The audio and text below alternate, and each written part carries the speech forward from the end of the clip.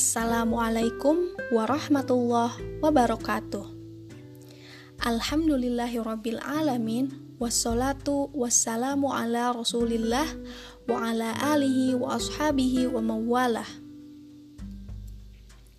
Selamat pagi ayah bunda, aa teteh dan abah ambu yang ulas asih. Bagaimana kabarnya? Semoga sehat dan berbahagia ya. Pagi ini bersama Ambu Hani kita kembali lagi dalam serial podcast Cibuh dengan sumber buku Kitab Sakit Hati karangan Abah Irfan Amali dan Abah Irfan Nur Hakim. Tema yang akan Ambu bawakan pagi ini adalah takut miskin. Sebelumnya, Ambu akan menceritakan sebuah kisah seorang pengusaha yang kaya raya. Pengusaha ini memiliki perusahaan properti yang sangat sukses, hingga kesuksesan dan kekayaannya itu memberinya kehidupan yang mewah. Ia memiliki rumah di tepi pantai, apartemen megah, dan kantor yang mewah, serta kekayaan-kekayaan lainnya, selayaknya seorang jutawan. Akan tetapi, di balik harta dan kemewahan yang ia dapatkan, ia memiliki sebuah kebiasaan yang tidak baik, yaitu menimbun makanan. Ia suka menimbun makanan, menyimpannya, mengawetkannya.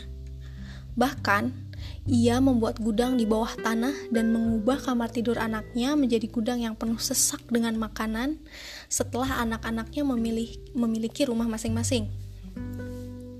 Makanan tersebut ia beli ketika sedang diskon setiap beberapa bulan.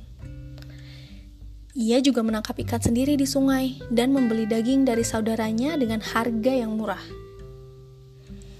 Pengusaha ini hidup dalam kondisi yang kekurangan di masa lalunya. Dan ia terus hidup dalam ketakutan bahwa ia akan kehilangan uang.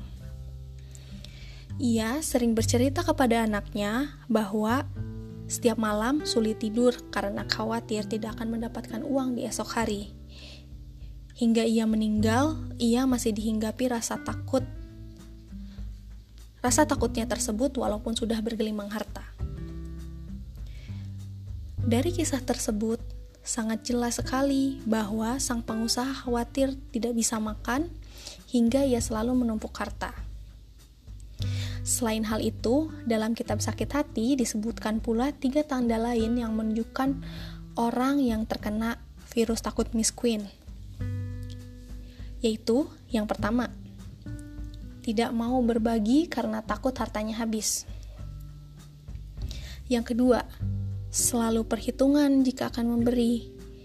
Yang ketiga, melakukan korupsi, kolusi, dan nepotisme atau yang semacamnya. Takut miskin biasanya timbul dari sifat kikir dan keserakahan. Seakan-akan harta itu didapat semata karena kerja keras dan usaha sendiri, dan lupa bahwa semua yang ada di muka bumi ini ialah milik Allah. Takut miskin akan menyiksa diri.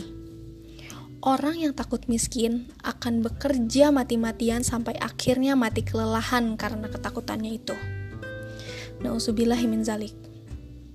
Dalam surat Hud ayat 6, Allah telah berfirman yang artinya, dan tidak satu pun makhluk bergerak atau bernyawa di bumi, melainkan semuanya dijamin Allah rezekinya. Dia mengetahui tempat kediamannya dan tempat penyimpanannya. Semua telah tertulis dalam kitab yang nyata, Lauh Mahfuz. Maka, untuk mencegah penyakit takut miskin ini muncul dalam diri kita, padahal rizki sudah dijamin oleh Allah, pada buku Kitab Sakit Hati, kita juga diberikan tips generik anti takut miskin. Yang pertama, meyakini bahwa Allah Maha Kaya. Allah Maha Pemberi rezeki dan selalu bersyukur kepadanya. Yang kedua, melihat orang-orang yang secara materi kurang beruntung daripada kita, dengan cara, salah satu caranya ya, yaitu dengan jalan-jalan ke tempat-tempat yang banyak dihuni oleh orang-orang yang kekurangan. Contohnya itu seperti jalanan atau kolong jembatan.